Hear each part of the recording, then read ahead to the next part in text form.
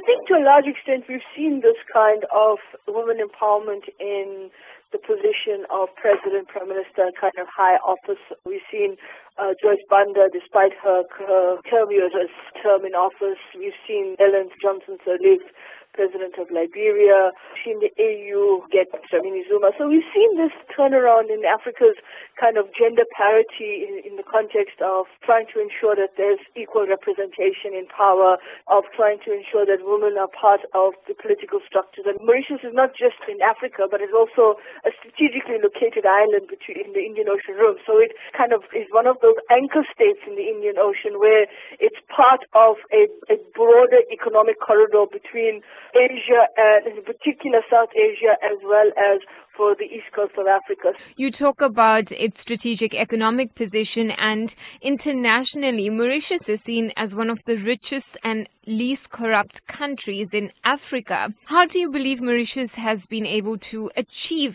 that status internationally? Well, Mauritius in a sense is one of those poster children for international political economy, for economic governance and so forth.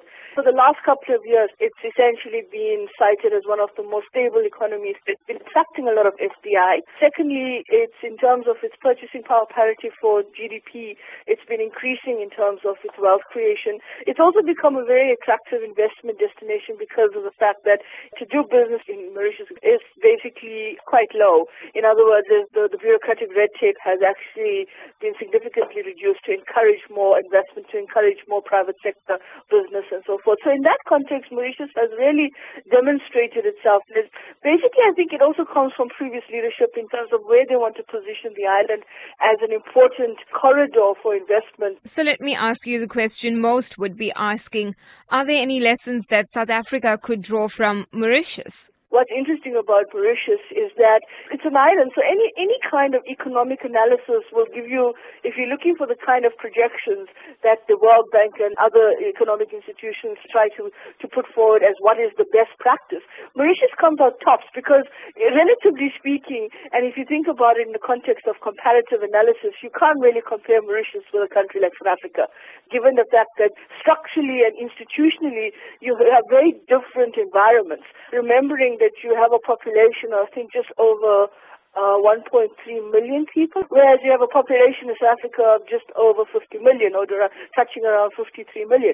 So those are stats that we have to be careful of when we say, well, it's the most stable, etc. Yes, it's a stable environment. And I think to some extent as well, let's not assume that everything is stable. I think every society is relatively stable.